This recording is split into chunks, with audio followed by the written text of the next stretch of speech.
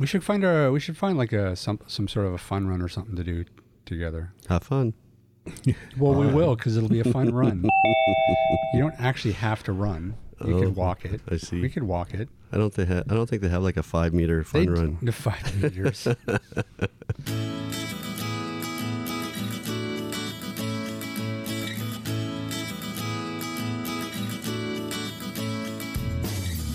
This is the AT Banter Podcast, a balanced and entertaining look at assistive technology, accessibility, and its importance in people's lives. Join Rob Minot, Ryan Fleury, and Steve Barclay as they banter with people around the world about anything and everything regarding assistive technology and the disability community. Now, on with the show.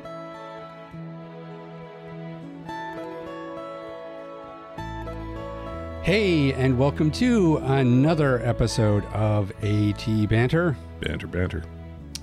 Today, no, not today. Today? Not I today? am, no. Well, it is today, but no, I am Rob Minot. And Just today, though. just for today, one day only, limited time offer. Okie doke. Joining me today, Mr. Steve Barclay. I want to know what we get tomorrow if we don't accept this Rob offer today. Well, you'll have to keep posted to my Facebook page to find out. Alrighty. And Mr. Ryan Fleury. Howdy. And with us today, we have a very special guest sitting in with us, Harjinder Saran. Hi. Yay! Hang on, that's got to be jingle stick worthy, right? Oh, okay. I'll throw the cowbell in too. We haven't done it for a while. Yay. Hey, thanks so much for helping us out today and joining us. Thank you so much for inviting me. Before we get into the show, which, Ryan, what are we doing today? Today is our monthly news show, so we're talking news. That's right. But before we do that, we should make note of something. What? It's our 100th episode. Oh, yay! Yay! That's right. We're in the 3 digits now. Yay! Wow. Yeah, who would have thunk it? Not I. Certainly not me. Yeah, I guess I was the visionary of the group. You were. I had big dreams from that very first day we sat around the lunch table talking about it. I foresaw great things. You're never going to let us live that down, are you? Well, I'm still waiting to see the great things. Whatever. Shut up, Ryan. But we should note that next week we're going to be doing our big 2-year anniversary show. Yay! So what we've decided for that, we threw around the idea of maybe doing a live Twitter chat. But, it just seemed overly complicated and there was too much of a risk of failure. Yeah, because, who's going to show up? Right, exactly. Because we are recording it, Monday? Monday at 11 till 1. Yeah, so Pacific time. So in lieu of that, though, what we will say is if you drop us a line in the coming week, and I guess by the time the show airs, they're basically going to have the weekend to do it. Unless you're posting it this week. No. You're not going to post anything about it on Twitter or Facebook? Yeah, I will. I'll do that as well.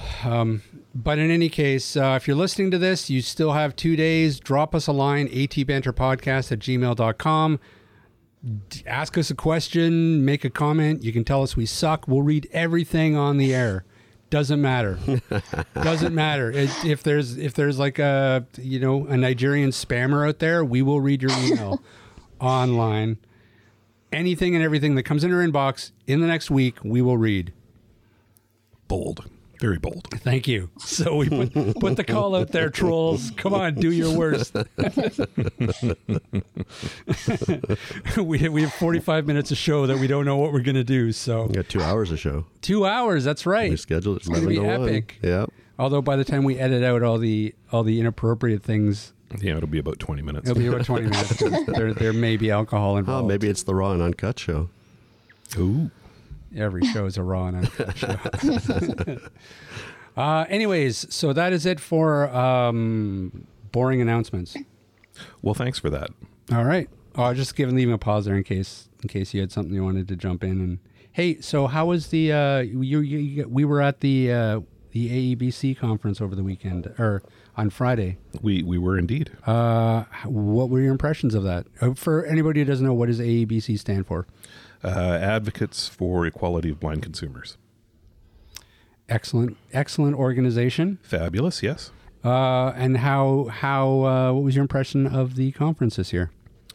It was in the exhibit area. It was probably the busiest that I've seen at one of those conferences. It was very well attended. People were coming around asking us all kinds of questions. We were kept busy pretty much all the time. It was good. I mean, I heard something about it. I think I got an email about it too. I unfortunately was busy, but I did have plans to go this year. Unfortunately, that didn't work out. So I'm hoping to go sometime. You didn't miss anything. It totally sucked. Wait a minute. No, I'm just kidding. You missed a goodie. Yeah, they had some interesting workshops from the looks of it. Yeah. I really wanted to check out the one on I think it was the UN That's rights right. one. Yeah. I wanted to That actually was sit in the on one I that really too, wanted to but check out. I forgot all about it and then never did it. Well, I think I still have the program. I think maybe what we'll do is we'll get Ryan to reach out to the fellow that did the workshop. And Yeah, maybe we can that'd be get him good. on the show. They were streaming some of that stuff too, so it might be archived somewhere. Oh yeah. Yeah. Okay. That's right. They were, weren't they? Mm-hmm. All right. Without further ado, let's launch into this, boys and girl. Okay. Well, let's start with you telling us a little bit about who the heck Harjinder Saran is. Okay. So as you heard, I'm Harjinder Saran. I have been legally blind since birth. I'm 18 years old. I'm currently in my first year of post-secondary studies. I'm doing a Bachelor of Arts, and I'm hoping to become a social studies and or English teacher one day in the future. Very brave. Yeah. Now, did you always want to be a teacher? Was that something that you, from a very early age, you kind of had a hankering for? So, no, I mean, I changed my mind a lot. I mean, I remember when I was 7, I was like, I'm going to be the Prime Minister of Canada. But, those are just dreams that, will probably not happen. Hold on. But then, If a drama teacher can do it, certainly an English and socials teacher can do it. hopefully. That's true. But I mean, it changed. So I wanted to also be a counselor for a long time. I was really into psychology and maybe, a lawyer, but that faded pretty quick. I mean, most of my jobs that I wanted to do or careers that I wanted to go into were based on what I thought I could do. Teaching really came in about last year when I, realized that I can do any career that I want to do. It doesn't matter what my abilities are. So. And that's an excellent attitude. Now, spinning off of that, I understand that you have been very involved with the organization here locally, Blind Beginnings. We've of course had Sean Marcellet on the show a few times talking about Blind Beginnings. But tell us a little bit about how long you've been involved in Blind Beginnings, because you started the organization as a teen, right? So I started in 2014 as part of Blind Beginnings Youth Leadership Weekend. I was very, very, I don't want to say unconfident, but I think I was very, very sheltered and limited. So when I originally went, I wasn't something I thought I would be interested in. I kind of felt really shocked at everyone being so confident, because through that weekend, you get to live alone in a hotel. You have a roommate and there are chaperones, but you do have to do some of those things. You get to take public transit, order a meal on your own, learn skills. And for me, that was very scary, just, diving headfirst into that, because as a child, I was never, ever exposed to that. I mean, the only time I really saw blind children were once a year at a summer camp. So seeing them all there with me in a room was kind of almost like a different world to me. So after that, I remember I didn't really want to be involved and I didn't really want to volunteer, but I'd go to the meetings to show my face. I remember we had our Blind Beginnings flash mob in Metrotown. Mm-hmm. I think that was in 2015.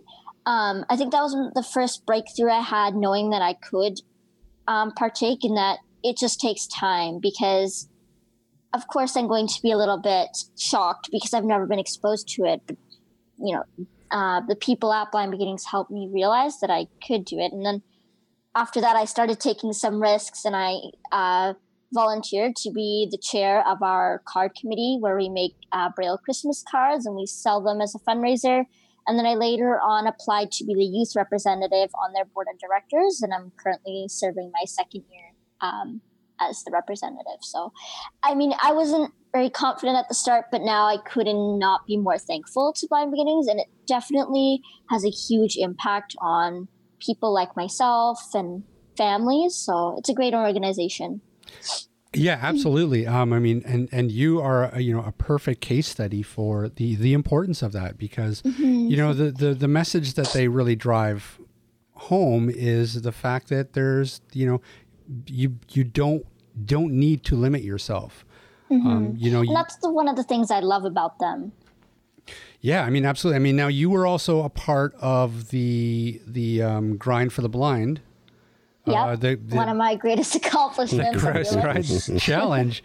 How did you enjoy that? Tell us a little bit about that experience. So I remember when Sean brought it to the board, I was like, yeah, I'm down for that. But then she starts talking about how physically you have to be fit. And I'm like, physically fit? Those are like the two farthest words away from me. Like, I'm none of those things. And I remember I signed up anyways, and I knew that I probably wouldn't do it, but at the same time, I was prepared for the challenge. So I remember doing my first 10K walk around Burnaby Lake, and I am that person who Sean says found it really, really hard. It was one of the most challenging things I have ever done, and I will never do that again. But I will do, I found the grind and the BCMC trail to be easier than that 10K walk.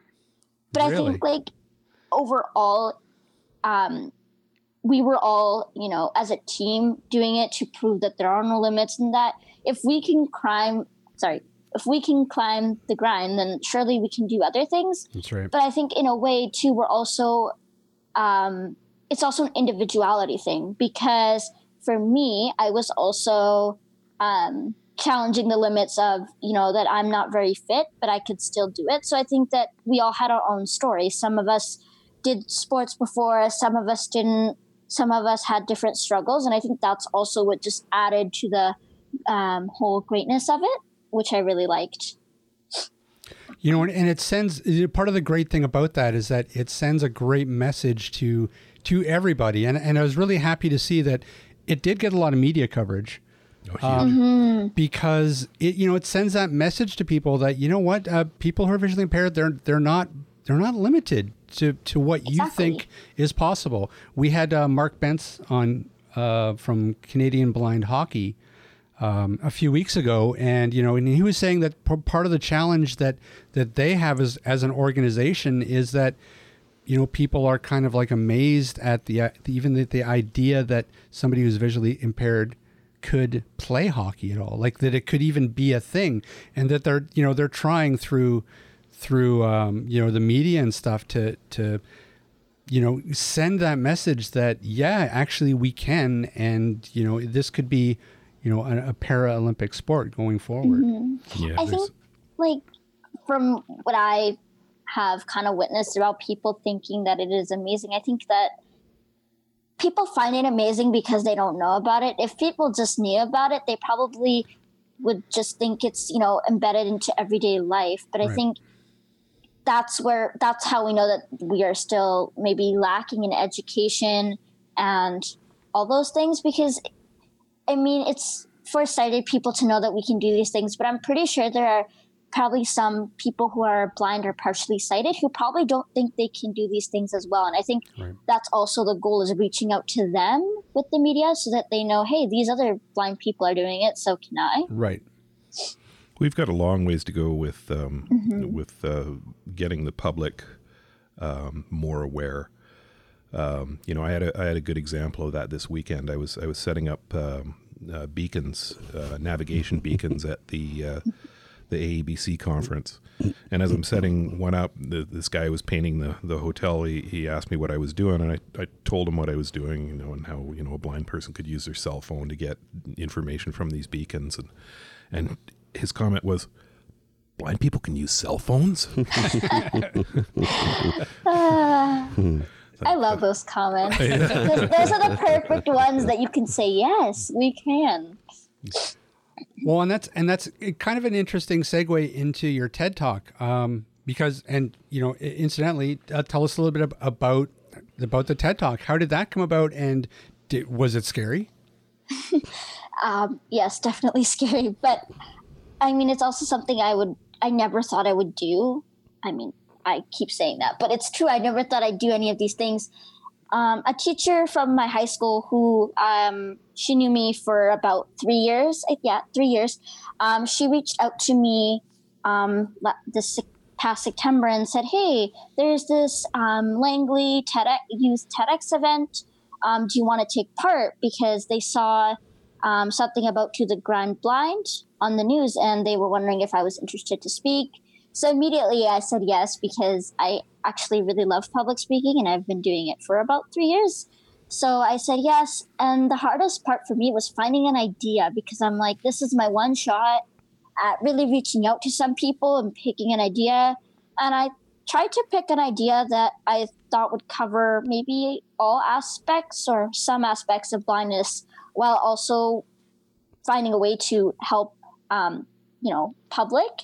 And I think the scary part was writing enough, but not writing too much. Because I remember when I was organizing my speech, I'm like, I want to say all these things.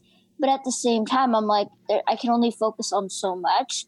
And that is true. You can only educate, step by step. You can't really overwhelm your audience. And I think that was the hardest part. I remember I was really nervous at the start of the talk, but as I got into it, I was okay. Well, and and I thought that you brought up some really interesting points. Especially the idea that especially at in schools, there's a lot of talk about inclusion for all kinds of different minorities, but you don't generally hear a lot about the sort of the disability community in schools. There's no sort of this sense of disability pride almost.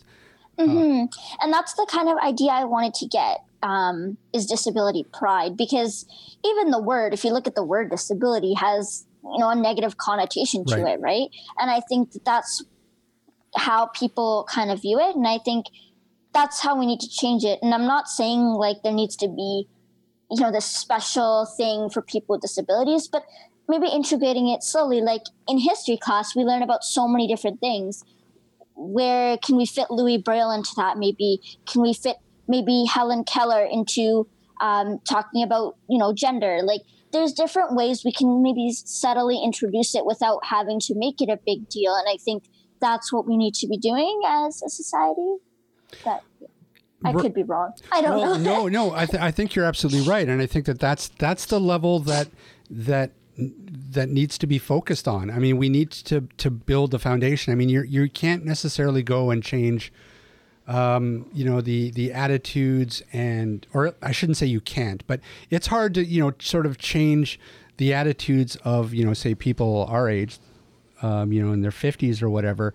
They're kind of, it's ingrained in them, but you hit people in the schools, you hit the young people. Those are the, going forward, those are the people that are going to actually be paramount in changing attitudes. So being able to educate, sort of your classmates, your peers at the time about disability, they're going to go on, they're going to become the business owners of the next generation. They're going to become the innovators, the tech startups. And if they're educated and comfortable around disability, they're going to bring that into society. I mean, that's like one of the things I said was the whole career thing. They're going to be, future employers. That's right. And I think if they know about accessible technology, about our capabilities, then we will, get hired for a job. And I think it's so hard for people to get a job. I mean, I've looked for jobs before because I'm a student and I want to have a job, right? To make some money to pay for school. But it's been really hard. And I think like the only breakthrough I've had was I was talking to a friend and I was kind of joking around and I was like, would you ever hire me? And I wouldn't plan on working for a friend, but she said, you know what? I think that employers just need to find a different way of doing something, and it's all about adaptability. Right. And I think the first thing that crossed my mind was, she is the person who, who should be employing people with disabilities, because I've never heard that reaction out of anyone. Usually it's like, sure, I'd give you a shot, but I think that's the reaction we're looking for from people, is to just know that it's a different way of doing things. That attitude is so ingrained in, I would say the older generation, as, as soon as you say something like, well, yeah, I'm legally blind, immediately their thought goes to, okay, well, what can this person not do? Right. And, changing that idea at the fundamental level where the automatic response should be, what can this person do? I mean, it's sort of crucial. And, building it at the school level, I think is going to be the most important place to do it. Now, but also I liked you brought up adaptive sport. I mean, gym class for a lot of people is a nightmare. Let's play dodgeball. Yeah. I mean, I hated gym as well, but I mean, when you're dealing with, people who have physical access challenges and stuff, it's even worse. So definitely. I really liked you bringing that up, and I agree. I think it's really important because adaptive sports, it constantly surprises people who are sort of able-bodied what adaptive sports are actually out there and what people with physical disabilities can do. So, yeah. I particularly like the fact that the blind community has taken dodgeball and said, you know what? I don't think it's extreme enough. I think we should make the ball heavier. I think we should blindfold everybody, put a jingle thing in it, and actively try and hurt one another with it. Yeah. But I mean, again, it goes to education and removing that stigma that people have. And I think that, if your able-bodied peers are watching, their peers, participating in stuff like adaptive sport, that goes a long way in changing the attitude. I mean, I think that's also what Do the Grind Blind was set out to do. It's just not only to say that we can do different things, but that we can do sport things. The only requirement to doing the Grind Blind was there was no special adaptation except for having a guide. And usually you go with a friend, right? You want to be social, you want to take part in social activities during the summer, and you just really just need a friend to go with. Yeah, you need somebody to mark where your There really was no body is. adaptation there. Say that again, Steve. You need to have somebody who can mark the place where your body is. Yeah. I think I did the grind twice. I was stupid and I didn't learn from the first time. I've done it a few times. But in my defense, once was a kind of a date. So Oh yeah. that's never take a date on the Grind Blind. Yeah, I was saying probably not the best spot for a first date. Well, it wasn't She my took him. idea. Yeah, she took me. But then you're trying to impress them, and it's just like, She was trying to figure out if he had stamina. Yeah. yeah, well, Yeah. Answer? No. Yeah, those, I tell you, getting hella lifted off the mountain it's an expensive, makes for an expensive end of the date. Well, you know what? Tell us a little bit about your experience at, what university are you going to? I'm going to the University of the Fraser Valley. Okay, and how is it? How are you liking it? It's very different from high school. I remember really having a lot of challenges this year because it's my first year. You have a lot more support in high school. You have usually an SCA special educational assistant who will accompany you to classes. You usually have things put in Braille, and you usually have people helping you with the notes and filling in the gaps. That's not all there in university. So I'm okay with taking my own notes, but I did have to take a note taker this semester, which for one class, which I think is fine. And there's no one accompanying the class, which I think reinforces independence. But the biggest challenge for me was no Braille. Everything you get in university is in e-text format. So that's a book or a textbook comes in like an electronic format that you would read with your screen reader. I'm a visual learner, which sounds very ironic. I like to feel what I'm reading, and I like to, have that. So for me, being an auditory learner, I'd have to read things like over so many times that I remember all the late nights because I'm just not that person. And I think that that's the biggest thing I miss from high school is Braille. Like, I just want my Braille back because it also reinforces good grammar and all that. Sure. So. Hey, listen, you're preaching to the choir here. We love Braille. Did you not have any device that you could put it on and get Braille output along with the speech, or was it actually just an audiobook? I had my laptop with JAWS, so I would read through JAWS, and I do have a Braille note. Unfortunately, I'm not able to. I don't know how to. I'm not that techie, so I can't do these things where people convert it into a Braille display. I wish I could, but unfortunately, I can't. I really only use the Braille note for math. I don't know how to use it. I'm a really bad blind tech person. All right. Well, your bonus award for coming on the show today is I'm going to loan you Ryan to get that working as a Braille display for you. Thank you. Yeah. Well, Don't think it's too far. You haven't met You Ryan haven't worked yet. with Ryan yet. That's right. The other thing we can look at doing is getting the e-text directly onto the Braille note. So if you're just taking that to class, you'll have everything on your device. You don't have to take both devices.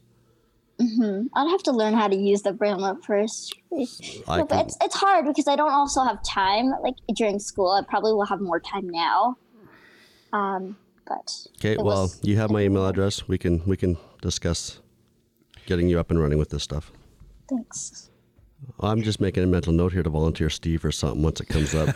Oh, boy, there we go. Like you've never done that before. Voluntold.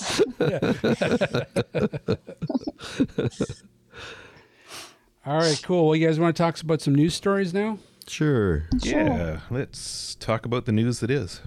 Hey, Pinterest. Let's talk. You want to talk Pinterest? No, I really don't. Pinterest. Because we don't even know what it is and how to use it anyways. And it's been around, 10 years? It has. Look, I actually created a Canadian Assistive Technology Pinterest account. Really? And I'm trying to really wrap my head around it. It's Harjinder, do you use Pinterest? Nope. Yeah, okay. I don't know. I think I know what it's kind of for. Yeah, I see. I haven't even figured that out yet. Sorry. You're supposed to pin all the things you're interested in. I know. So but places, I- recipes. It's like recipes, Pinterest. designs, stuff like that. Yeah, I He's don't still know. trying to figure out how to use Instagram. Just so. shut up. Anyways, let's talk enough about me. Let's talk about so Pinterest. They announced last week that a big accessibility update. They've done a variety of different things that will apparently make Pinterest much more friendly, accessibility-wise, and this includes. They've made some improvements to the color contrast sensitivity. Mm-hmm. So they've changed their color palettes to more of a high contrast color combinations. So for people with, say, low vision, for example, they're not going to have, I guess, red on black or, those really bad color combinations. So they've made some changes there. The big one, though, is that they've added a lot of screen reader support. Mm-hmm. So they've really improved the integration with things like VoiceOver and TalkBack, where it'll actually work with Pinterest, which is a good start. Which means now blind people can be just as unenthused about Pinterest as I am. Yeah, exactly. You can, whatever, I guess. Bolder type and customizable text size is another improvement that they've made, and clearer focus indications. So when you're tabbing through different images, it becomes a lot more clear where your focus is. So you might be completely apathetic, but know exactly where you are. Exactly. You know, we shouldn't slam Pinterest. We don't even know what it's for. It could be the most useful thing in the world. There's probably a whole. Well, there's a whole culture that was using it. I don't know how many people still are using it. I'm sure they are. It's very big. I mean, obviously, you do. What do you mean you don't hear about it? We're doing a news I don't story hear about it either. Well, that's the news story, but I haven't heard about anybody using Pinterest in years. It's all Instagram. Well, I don't know. So we'll take a poll. But what I found Anybody out there, drop us a line, atbanterpodcast@gmail.com. Do you use Pinterest? Well, they weren't able to till now. Yeah, I was just going to say that. Maybe that's why we haven't heard about it. Yeah. Well, and I wonder what prompted this whole, change. Well, I mean, that's a bigger conversation, but I mean, we might as well have it because what the hell, we're here in front of the mics. But no, well, I think it's a positive thing. I mean, it is for sure. More and more of these companies are recognizing that accessibility is an important feature for their app, and that there's if they're not accessible, there's a huge segment that they're just not including in using it. So it's in their best interest. Well, didn't they say they were working? Wasn't it the San Francisco Lighthouse they were working with? Yeah, some lighthouse. Yeah, I think you're right. Yeah. So, there was probably either a family member, a friend, or somebody there who wanted to use Pinterest and wasn't able to and reached out to them. But you know what? I think, call me optimistic, but I think it's a result of a bigger conversation. I think you're optimistic. Thanks. How dare you, sir? No, I think it is. I think that accessibility is becoming a bigger conversation, especially in the tech field, and companies are responding to it. So I think that for every one of these is a victory. Oh, for sure. Don't get me wrong. I think the more accessibility we have, the better. The more people then they're going to have to, use their product as well. So it benefits them. Honestly, I mean, it's about time. I mean, as one of the, God, I don't know how many social network. I mean, there's Twitter, there's LinkedIn, there's Facebook, Pinterest is a big one. Instagram, Google Plus. Not Google Plus. It's still out there. People are still using it. No one uses that. It's still on everybody's website. It's not, dude. Just take a look. So there's like six big social network platforms, and it's to be honest, it's I'm actually surprised that it took this long for Pinterest to sort of jump on board because they're a little behind everybody else. So, but I mean, that being said, Pinterest, good job. Props to you. Golf clap from Ryan. Yep. Ryan's very excited. He's going to be going on Pinterest later today. Nope. Well, I might go on and just see what's in there. But yeah, mission accomplished. Won't set up an account. You just might after you see some of those lovely recipes for jambalaya. I'm jumping over to Snapchat. Please don't. AT Banter Snapchat. We could. I know we could. We could. I don't know. We don't even know what to do in Instagram. What are we going to do in Instagram? Different demographic. Hey, Ryan, guess what? What? Guess what happens this week? What happens this week? Windows 10 update. Starts rolling out Monday, April 3rd. Today. That's today. Oh, man. Some people have already got it. Here comes the mayhem. Yeah, I know. I gotta go home and unplug all my external hard drives because the last big update really fried my computer for weeks. Oh, yeah. I think that happened. I can't wait. I checked for updates this morning. I got my cumulative update, so anytime now I should be getting it. Now, are they letting you? With this one, can you actually just go in and get it, or do you have to wait for the rollout? No, you can wait for the rollout. There's ISOs. You can go get the ISO if you want and download it. Yeah, I might do that. I might do that sooner than later, so I'm not waiting for it to update on its own and then having my computer lock up. Anyways, so let's talk a little bit about some of the things that are going to be included in this Windows update. Bum-ba-da-bum. So they have a new feature called Timeline. Have you heard of this? Heard of it. Heard of it? Yep. Apparently, it's going to let you go back in time for up to 30 days to find your stuff, whether you were working on it today, last week, or a few weeks ago. I have no clue how this is actually going to work. I'm assuming that it's going to be kind of like a system restore, except Kind of, Not. sort of, but it also works across devices. right. So you can use your phone or your iPad, or I guess not your phone. Your phone, Would it be sure, yeah, you can. Yeah, Yeah, if you you have a Okay. Windows phone, sure, you have a Wasn't Windows sure. phone or a tablet, or if you, Yeah. or apparently, I guess anything using if If you're using Microsoft Edge as your browser on your phone, which Yeah. you can do now If on you're your using iOS and Office. Android, Office. Yep. so yeah, you can start something on your phone and finish it on your computer. Pretty cool. No complaints there. Focus Assist. I thought that was the interesting. biggest. This is cool, yeah. That finally a do not disturb for Windows. Yes. So Yeah.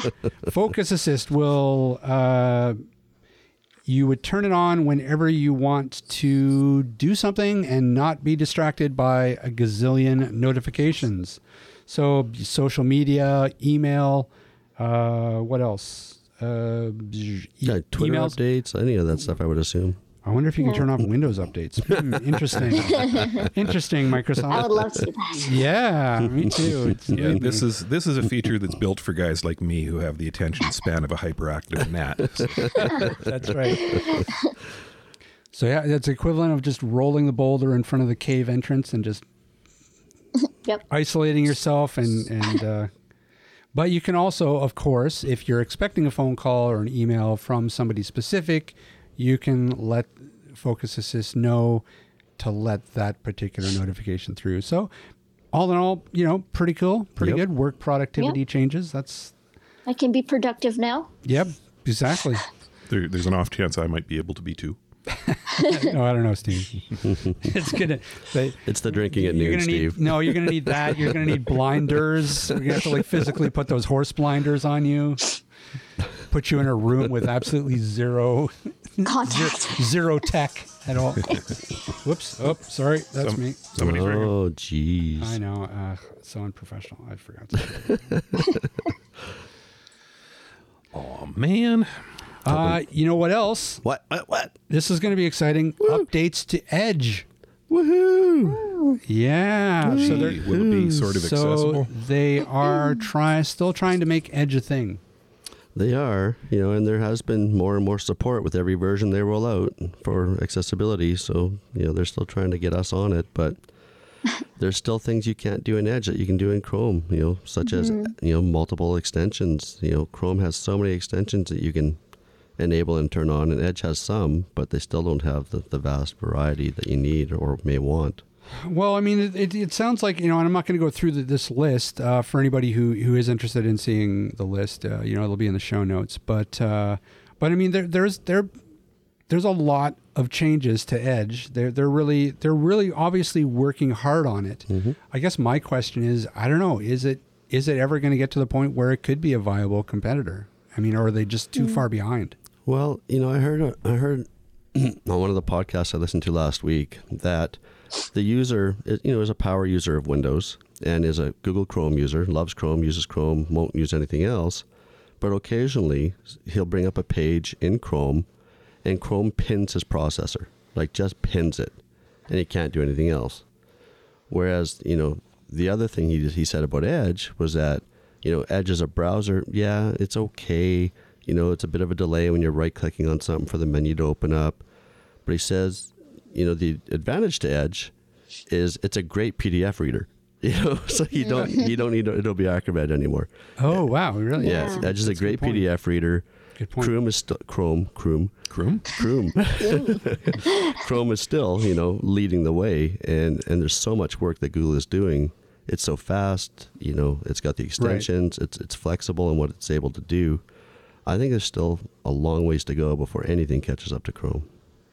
Well, and that ties into another one of the stories that I want to talk about, because this could be an interesting Edge, no pun. Well, actually, the pun was intended.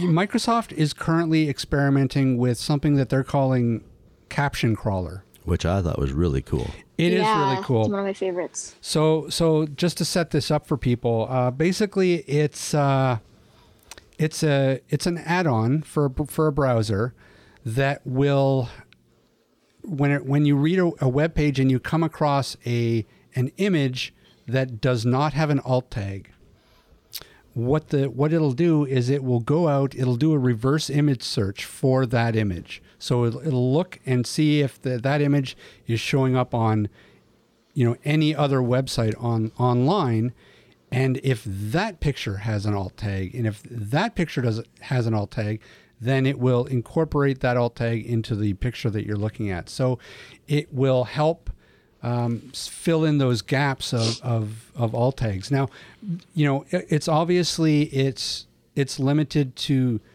that particular picture. So it's good for things like,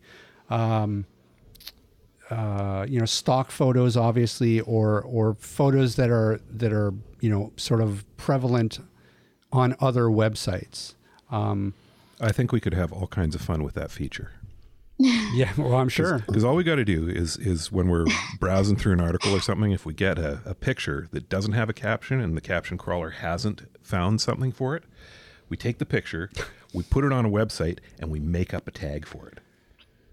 See, we just come up with the most absurd tag. Random tag. Yeah. Here we see Lila riding an elephant.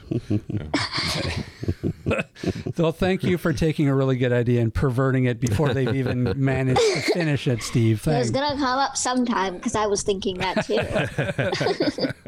Well, my only concern is, it's one of those things where, it's a great way of implementing the technology of AI, to give us more accessibility. But is that also going to allow developers to say, well, if Microsoft's doing it, why do we need to? Yeah, I think that in a way that could be true, because developers might think, we don't have to take care of it. But I think that it should be maybe like more of a learning curve for developers, because now Microsoft has reached out to, reached out to people, I don't know how to word this, people who are a minority and, who will, be supporting Microsoft. I think developers might see this as, we want to be more supported. We want to be, our products to be liked. I think they should, maybe take it as more of a learning curve. Yeah, well, and especially if, for example, we've just been talking about Edge. If they're developing this and they make it as an add-on that's Edge specific, so that all of a sudden Edge is the only browser that has this particular feature, that's something that could give them a leg up on the other ones. Mm-hmm. Give them the edge. And exactly.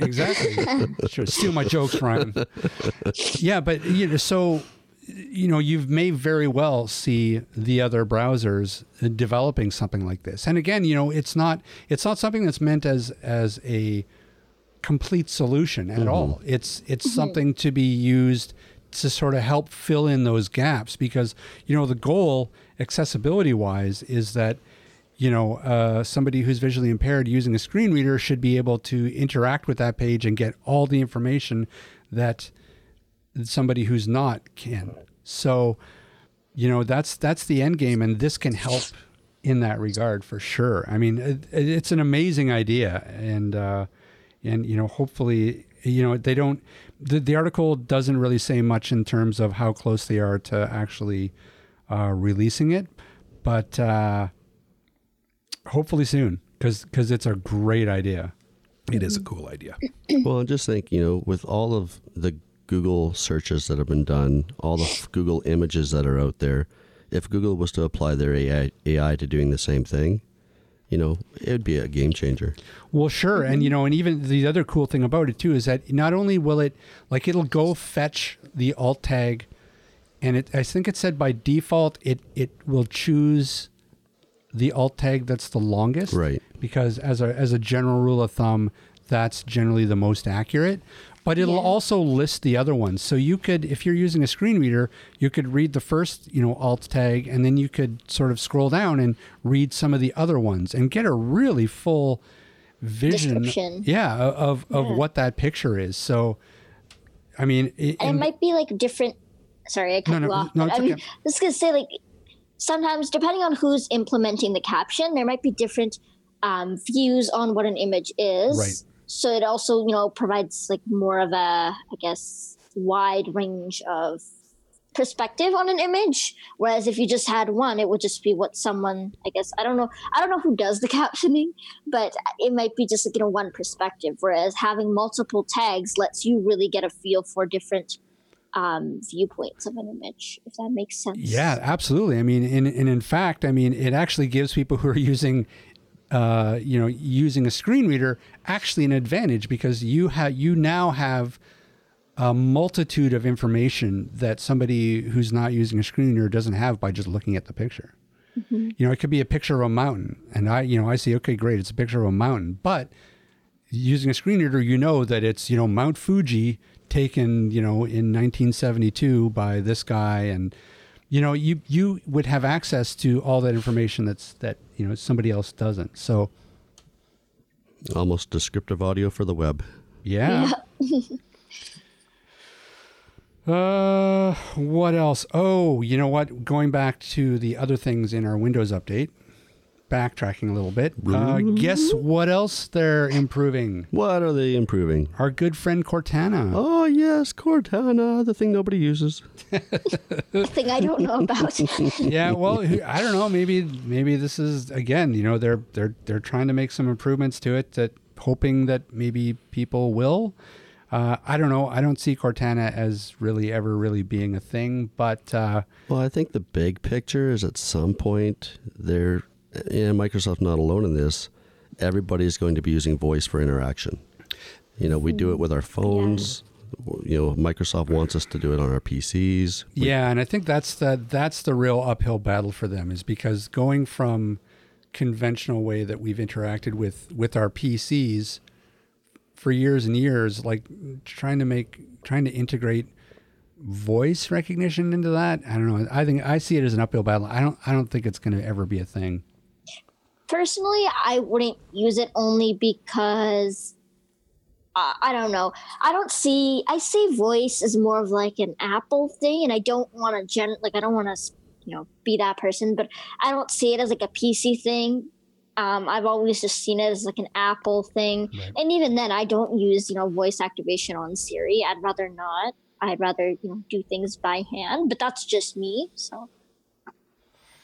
Yeah, well, and I think a lot of people like that. I mean, in general, it's faster. I mean, don't get me wrong. I love my Google Home. Ryan's a huge, Google Home and Amazon Echo user.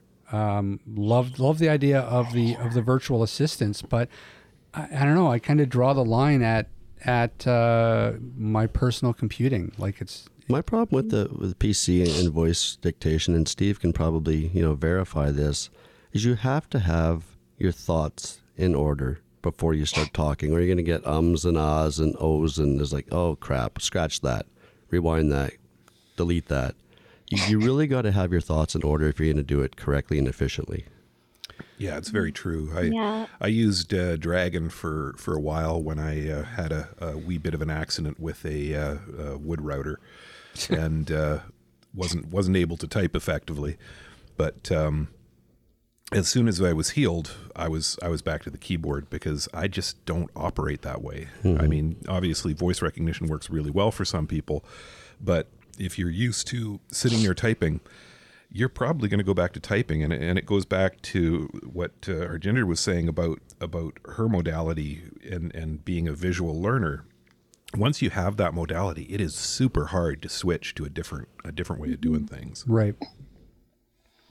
Yeah, I feel like, voice dictation in that sense, like certainly word processing wise, I mean, I don't know if we'll ever get there, because I mean, just some people are just going to be more comfortable typing as opposed to using their voice. But with this particular update and the improvements to Cortana, it's a lot of it is associated with home automation. And they list Ecobee and Honeywell and Nest, for example, those, the home automation companies. Smart thermostats. And the like. I think there's smart fridges too. So I guess in their, that's sort of the realm that they want to, I think, concentrate on, like being able to come home and you can tell your computer, hey, turn up the thermostat. I'm assuming, But, the other side, and I'm just going to throw this out there. Go. Most people aren't going to be doing that with their PCs. Mm-hmm. Most people... It's probably the phone. It's either going to be the phone, or it's going to be your Echo, it's going to be your Google Home, or it's going to be your HomePod. Right. Like if you're in the Apple ecosystem, you're going to have a HomePod and it's going to do all that for you, connect to HomeKit. If you're in the Google ecosystem, right, or even the Amazon ecosystem, they all support those three items you mentioned in that news article. So are you really going to control your home automation from your PC? Probably not. Right. Yeah. Yeah, I mean, I kind of feel the same way. I mean, I think that they're kind of, too far behind the other virtual assistants to really have Cortana be a thing. Well, and they have Cortana in a smart speaker. They do? Yeah, they do. It's Harman Kardon has a Cortana smart speaker. No kidding. Yeah. I did not know that. Yeah. Neither did I. How do you know anything about it? How have you heard any reviews on it? Or no, I haven't. So no useful information. Thanks, Ryan. No, but yeah, it's, so we'll see. I mean, once again, it seems like Microsoft is really, I mean, they're trying to catch up, and with a lot of these updates, they're really, especially Edge. I see that as a huge priority for them right now, because they really want to get into the browser game again. It's so weird to think too. Like this was Microsoft. This was Internet Explorer. I mean, they were at top of the heap at one point, and now they're at the bottom. And you kind of look at the last 10 years ago. How did this happen? Well, and they really want to get people off Internet Explorer. Any Windows Weekly podcasts I listen to are Microsoft podcasts. Internet Explorer hasn't been updated in a while. It's a mess. They want everybody to switch over to Edge. So I don't think it's going to be long before you see IE disappear in Windows 10. Well, of sure. course, corporations and stuff who are really stuck and still using Windows 7 and won't upgrade at this point, still need IE 6 or 7 or 8 or whatever they're at. But, for the end users, the end is near. I would think so. But it's so surreal to think about Internet Explorer that way, and to remember a time when they just had the market share. Well, to be honest with you, there are still some sites I will use Internet Explorer for because it reads better than Chrome will. One of my biggest beefs with Chrome is if I'm trying to select text off a website, JAWS says it's highlighted, it's selected, I copy it, it doesn't copy. Mm-hmm. Or if it copies the last thing I had selected and copied, not what I currently selected and copied. Yeah. So I end up going back to IE a lot for that. Interesting. Well, we'll see. I don't use either. I feel so what's the word? I don't know how to say. I feel so not techie because I don't use either of those. I'm just using Mozilla Firefox all the time. That's all right. It works. Yeah, well, absolutely. I mean, I've always been a big Firefox fan ever since it was first developed. And weirdly enough, I mean, even they have kind of fallen behind a little bit. I think I get the feeling that the real popular browser out there right now is probably Chrome. It is Chrome. Firefox, has been working on updates and releasing updates, and there's another, new one coming out fairly shortly. And, including more accessibility features as well. So, they're still in the game. But what's interesting to me too, is that, I don't know, I kind of feel like because browsers used to be a really big deal. Like, the whole Firefox versus Internet Explorer was a really big debate for a long time. And I feel like now it's gotten to the point where people don't care, like whatever. They'll just use whatever works. Like, Well, it's like screen readers, though. Like for the blind, Yeah. we need to have at least 2 or 3 screen readers on our systems, because not Right. one works best with any browser or whatever we're trying to use. It's like, remember the days, Rob, when you were designing websites, Yeah. and I would throw JAWS in Internet Explorer, JAWS in Firefox, Right. JAWS in Chrome, and Sure. they would all read it differently, and then you had to recustomize or redesign how the page was. So we need to have a multiple of tools in our toolbox now. It'll be interesting. Time will tell. You know what? Maybe if Edge, if they work real hard on it and get that accessibility rock solid on it, who knows? Maybe they'll be able to get a leg up in the field and catch up to some of these other browsers. Well, I think I'm actually going to switch over and give it a shot for a week or two and just see how it goes, because Freedom Scientific, VFO, all the screen reader manufacturers do work and talk with Microsoft, so they are getting better and better together. So I'll give it a shot, because I've really not ever tried Edge unless it popped up and said, "Would you like to try Edge?" Yeah, or "We're going to open an Edge," which is every time you open. It pops up for me too. I don't even bother. Yeah, I don't like it. I don't like it when software is really obnoxious like that. Google Plus really turned me off of that too. It's just like, hey, you join Google Plus. It's cool. No, it's not. Nope.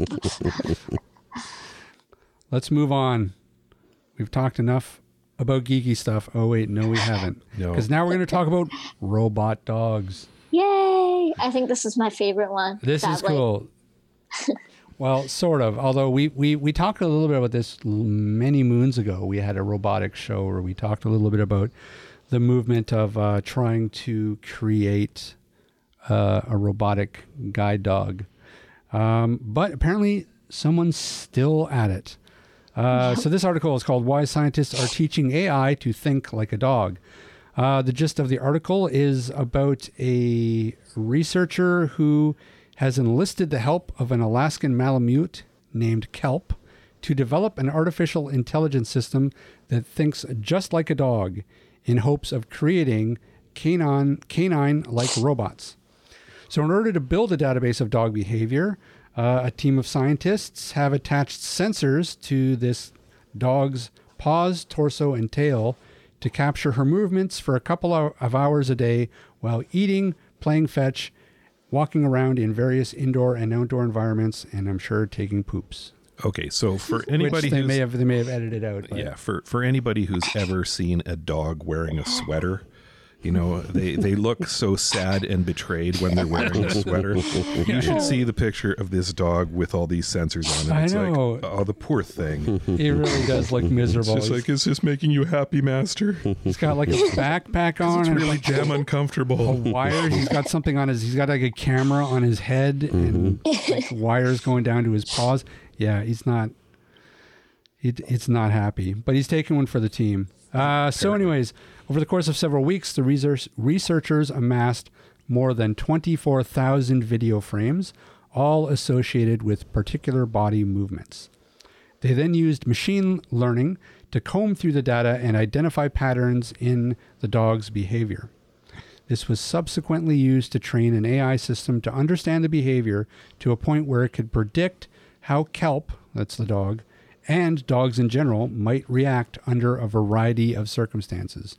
So basically, you've got a computer that sniffs butts now. Is that it? Well, no, see, I was, Pretty I'm much. thinking they could actually build those routines into the programming. So, the dog doesn't squirrel and it doesn't go ball and Well, it doesn't, I would hope so. I mean, if they're trying to build a robot dog, why not just program it not to chase squirrels? but they didn't say that. They're Yeah. working on the behavior of the dog. I know. This gets weird. Dog sees squirrel, guess what? He might be gone. So the research is in its early stages, of course. They say they plan to expand the database by monitoring interaction between dogs and studying the behavior of different breeds. So it'll be interesting to see what the pit bull findings are. Yeah, they're a long ways away. Yeah, I can just see them slapping this stuff on Daisy. Well, we got 85 hours of napping.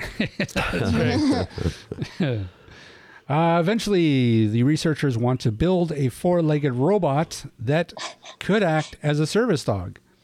Quote, "The cost of training service dogs is really high, So it would be easier for us to just train and work on a robotic dog and then have this dog be helpful in assisting elderly or assisting people with disabilities. This is the quote that stood out to me. This is the interesting part of the conversation, I think, because I want to get your guys' take on what do you think of that? Do you think, first of all, how expensive is it to train a guide dog? And could that possibly be more expensive than a robotic guide dog?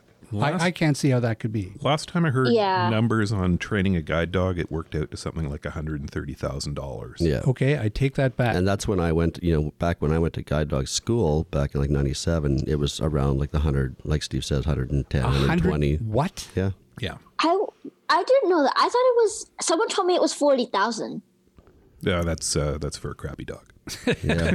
I was serious because I never hear these high up numbers. Yeah, I'm big trying to schools. remember where I heard that figure, but Yeah. somebody told me that once and it stuck. Well, even 40,000. That's Yep. still a lot. That's I don't know. Maybe they're right. Maybe a robotic guide dog is a more cost-effective way of doing this. Well, you're not going to have the vet bills.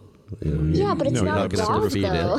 Yeah, but it's going to crash. There's nothing Yeah. works perfectly. What Well, happens that's when just your it, guide you dog know. crashes? Yeah. Yeah, but it'll be able to read PDFs to you. Yeah, that's right. Really, Play your audiobook as you're walking down the street. That's right. although I want to see the day where our buddy Rick from Chaos Technical Services has to service a robotic guide dog. There you go. Yeah. But I mean, no, but seriously, so maintenance and stuff, I mean, that's going to be a cost that would be, because these would be obviously be, if they existed, incredibly complex pieces of hardware. So you're going to have maintenance, you're going to have things breaking. Well, security, they're still trying to figure out security issues on IoT devices, right? Internet of Things. So, somebody going to hack into your dog? Who knows? Your dog's the sitting, way Russian you hacker. said that. your dog's sitting at home charging. And, you go out for a walk and, your dog's not your dog. And then you come back and he's going through your wallet. Somebody. I wonder, also had the weather too, right? Is it built Yes. to withstand the snow, the That's heat, right. the rain? Is it an and all all-terrain that? dog? Well, and not only that, I mean, that, we haven't even talked about the big thing, which is for a lot of people, their guide dogs, It's an emotional it's an attachment. emotional, Yeah. it's part of their family. It's there's something that, a living creature brings to the table that you're not going to get from a robotic guide dog. I mean, it's not just about, my dog takes me from point A to point B, and that's the only usage I get out of my guide dog.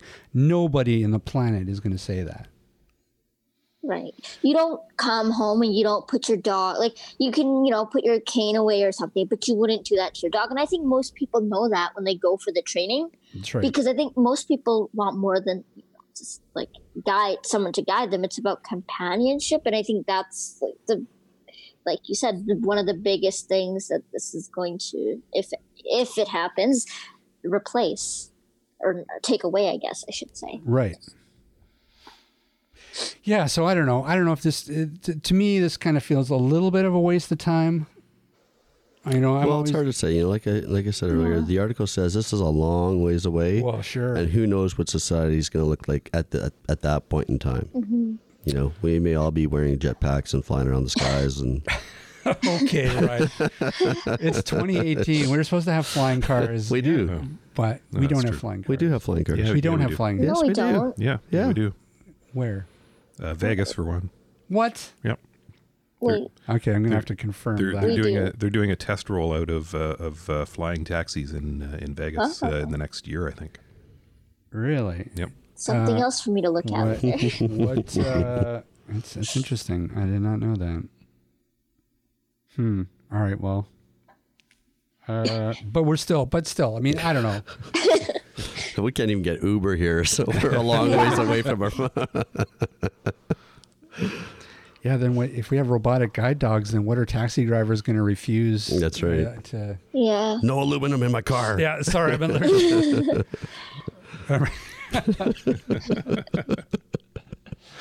Only chromium. I have a religious prohibition against rare earth metals.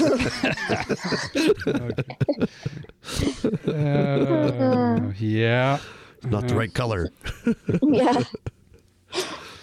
All right. Anyways, Send all hate mail. okay. So, yeah. Please send all hate mail. No, Like I said, we need hate mail for the next episode. Yeah, we Absolutely. really- yeah, Send that hate mail. Yeah, maybe we should start saying things that are really. When did we stop? Yeah, I don't know.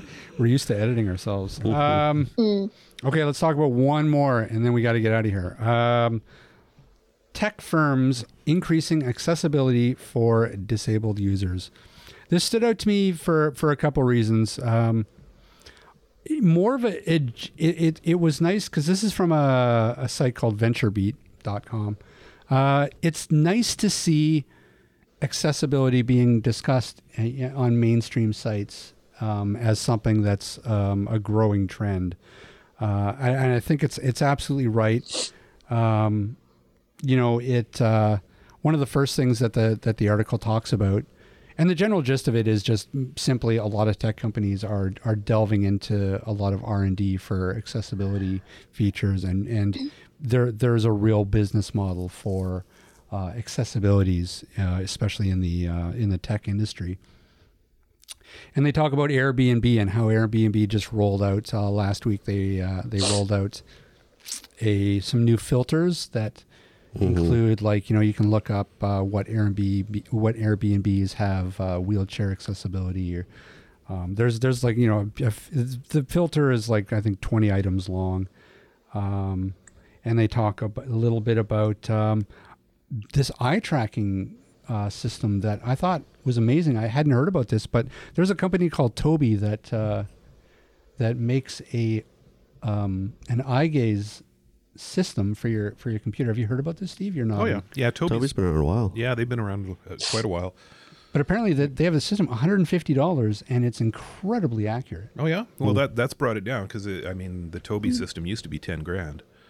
So if they've brought it down to $150, that's putting it right in the hands of the people who need it. Well, there's a big push for it, using it in gaming and VR and stuff. They really want to try to incorporate that technology to sort of get a leg up in the gaming industry. But also, they're talking about how it can be used for marketing and stuff, where if you can actually track where your eyes are going. Right. You can zoom in and be like, hey, you liked those buttons on that shirt, eh? Here's some ads for some more buttons, because you apparently really like buttons. Well, it's funny. I was looking at some of the applications for beacon technology, and one of the things that they were talking about was, you could have like a display screen up, and you could have 3 sets of shoes in front of the display screen, and depending on which pair of shoes somebody picked up, it would play them an ad for that pair of shoes. Yeah, like, right. That's Yeah. made out of carbon fiber and so on and so forth. So yeah, I mean, you could do the very same thing with eye tracking. And from the sounds of it, I mean, this technology is getting so good and so small that you could very well reach a time where it's built right into laptops and computer monitors. Yeah. They could build it into clothing. And then women would know once and for all, yes, he was looking at my butt. Maybe an alarm will go off. Yeah, a little alarm. Beep. I say, hey, you were caught. Not just women. It could be men too. Yeah, well, yeah. Could be looking at men's butts. That's true. Right. That's also true. So very interesting stuff. The stat out of this article that I found really interesting to hear, because I hadn't really heard of this number before, but they say globally 15% of people experience some form of disability, which works out to about 1 billion people. And 20% of that they would categorize to experience significant disabilities. Still, that's a huge number. 1 billion people worldwide. Mm-hmm. So it's no wonder that businesses are seeing that there's a real market. There's a real market for it. There's been an awakening. There has been an awakening. 3 years, 5 years. Absolutely. I mean, when you have the big boys, doing so much R&D on stuff, when you have Microsoft working so hard, on their accessibility arm has just been, pumping things out over the past 3 years. There's a reason for that. And it's our podcast. We'll take full credit for it. 100 episodes. Yeah. We've changed the world. Yep. Mission accomplished.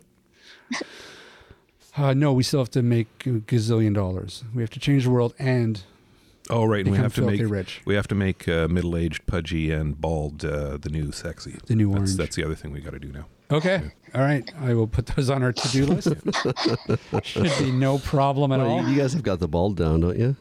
Oh yeah, mostly. Yeah. Yeah, pretty much. Anything else to say about that? Anything else that stood out to you guys about that article? Go accessibility. Yeah. I'm telling you, it's really nice to see. I find that it's more exciting now, in the accessibility field than I think it has been in a long time. Yeah. Definitely made a lot of progress. I mean, Steve, you might have a better sense of this. I feel like back when smartphones first came out, there were some real rumblings in the AT community, right? We were a little scared because with the advent of apps and touch technology, it was really kind of changing AT. Oh, it has. It's totally changed the face of AT. But I mean, it's changed it. I think at the time we were a little worried it was going to cut the legs out from under it. But I don't think that that's the case. In fact, I think that it was very much the opposite. It's really created a bit of a renaissance in AT over the past 5 years. Well, there's all these cool platforms out there now that can be leveraged to do more in terms of AT. I think of a company like Iris Vision where they looked at a cell phone and a virtual reality gaming system for that cell phone and said, hey, we could turn that into a visual aid. Right. And all of a sudden they've got one of the lowest priced head-worn CCTV systems because they're leveraging the mainstream. Yes. So we now have, the eSight glasses, which are out there selling for, I think, $10,000 US, versus the Iris Vision leveraging an off-the-shelf system, which is selling for $2,700 US. Right. Don't quote me on those prices, but but I mean, there's a vast difference there because they're able to leverage the mainstream technology. Right. So these new technologies create new possibilities and new ways to innovate, and I think that's really what. The basis of our fear back when these things were first coming out was, well, how do we adapt? How do we move forward with this? Because we knew AT wasn't going to disappear entirely, but we didn't know where it was going to head. Right. And we're starting to see more and more where it's heading. And the way that it's heading right now is more innovation. Yeah. That's the really exciting part. Yep. It seems like every week we hear about somebody innovating something else, and it's not big, huge companies. A lot of times it's small startups, a couple guys fresh out of university with an idea. Yeah. They're able to pair something together and make something that hasn't never been seen before. So, and it's nothing new. Another example I heard of recently was going from Microsoft DOS to Windows 95. We went from a text-based interface to a graphical user interface. And the blind population had no idea how they were going to be able to access a graphical user interface. Right. How's my screen reader going to be able to read these images, these pictures, these whatever? And, the innovators came up with a way. Yep. The Ted Henters and Dan Werricks and them's guys, Thomas Friedholms of the world, they got out there and they started coding. Hammering at it. Yep. Very exciting. It is indeed. All right. Well, shall we get out of here? Yeah, let's get out of here. I think we've done enough damage for 1 week. Probably. Harjinder, hey, thanks so much for helping us out today. Thank you so much for inviting me. I had a fun time. Excellent. Now, do you have anything at all you want to plug? Do you have Twitter, Facebook, a blog, a website, new album, anything else? New album. Sorry, I'm silly. I don't think I have anything to plug. I mean, go check out my TED Talk. You should really go check out Blind Beginnings. Yep. I mean, I did start a blog. I mean, I've only put one post on it. It's like a WordPress blog, but it doesn't index to Google, so I don't think people will find it yet. But it is called The Blind Perspective. Mm-hmm. So, yeah. All right. Send Ryan the links. We'll link to all of those in the show notes. Yep. And, Thank you so much. You'll probably get like an influx of like 3 people. all 3 of our listeners. Steve's mom. Rob's cat. That's right. Hey, Ryan. Rob. Where can people find us? Tell the 3 people where they can go. Well, as usual, you can find us online at www.atbanter.com. You can also drop us a line, atbanterpodcast@gmail.com. Send in your questions, comments, anecdotes, poetry, All feedback dirty welcome. limericks. You can anything at all. We'll read it all on the air. Haikus. Haikus. Nonsensical babblings. We accept any and all things. Hey, Steve. Yeah. Where else can people find us? Well, let me see. We've got that Pinterest account, right? That's Actually we do. Snapchat. I will. You know what? I'm going to link to that in the show notes. People can go Pinterest, Instagram. Look at my Pinterest board that I've got set up for assistive technology. That's right. Instagram. Yeah. We got that too, and there was actually stuff posted on it this week. Yeah, there was actually. I'm working it. Yeah. We've also got Twitter. We've got Facebook. We do not have Google Plus Or MySpace. Yeah. And where can people find that thing, Canadian Assistive Technology? Canadian Assistive Technology can be found online at www.canastech.com. That's exactly the way you'd think it would be spelled. And what about Rick Chant? Tell us a little bit about him. Rick Chant, the miracle worker of assistive technology, the guy who can fix anything but your cat. And your robotic guide dog. And your, not yet, he hasn't been trained. He can be found at www.chaostechnicalservices.com. In case you're wondering how to spell chaos, it's CHAOS, technicalservices.com. And that's it. Yeah, that's about it. Fantastic. Harjinder, you're going to have to come visit us again for sure. Thanks. Anytime you want to sit in, anytime you want to replace Ryan as actually one of the hosts, actually that might be. That might be interesting. Yeah. Now he's giving me he's not happy with me. No, I'm just fine. You say He's you glaring. do whatever you got to do. He was voluntold to help me with tech. Of course he's not going to be happy. Yeah, that's right. And I guess the podcasts are not Rob's house. Oh, jeez, here we go. Damn it, I gotta go buy Taking him. my toys and going home. That's right. My dump truck. Alrighty, everybody. Thanks so much for listening in, and we will see you all next week. Hopefully, if Ryan lets us back into the house. It's our anniversary show. You'll all be welcome. Oh yeah, that's right. Are you? What are we getting for drinks?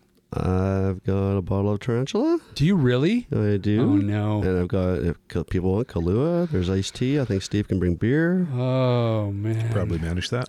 What is that? Monday we're doing That's that? Monday, 11 to 1. 11 to 1? Yep. We're going to do tequila shots at 11 o'clock in the morning? Yeah. God, I love working for you, Steve.